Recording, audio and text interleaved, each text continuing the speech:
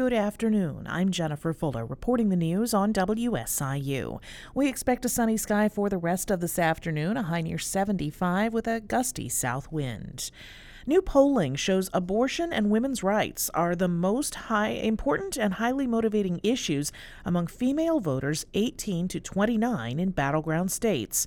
Kathy Spiller is executive director of Ms. Magazine, which released the poll.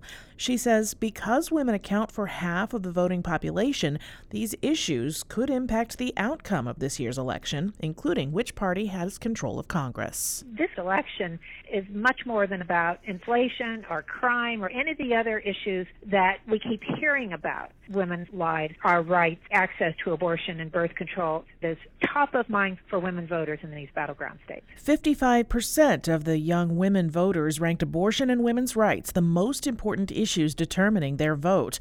Just a third of young women voters ranked inflation and rising prices as their top issue. SIH leaders say they're experiencing challenges in their emergency departments. Like many other hospitals, staff shortages and high volumes of patients have led to longer wait times, and some patients receiving medicine and other basic treatment in the waiting room. SIH Hospital, Heron Hospital Medical Director of Emergency Joshua McSannick says they're asking everyone to be patient.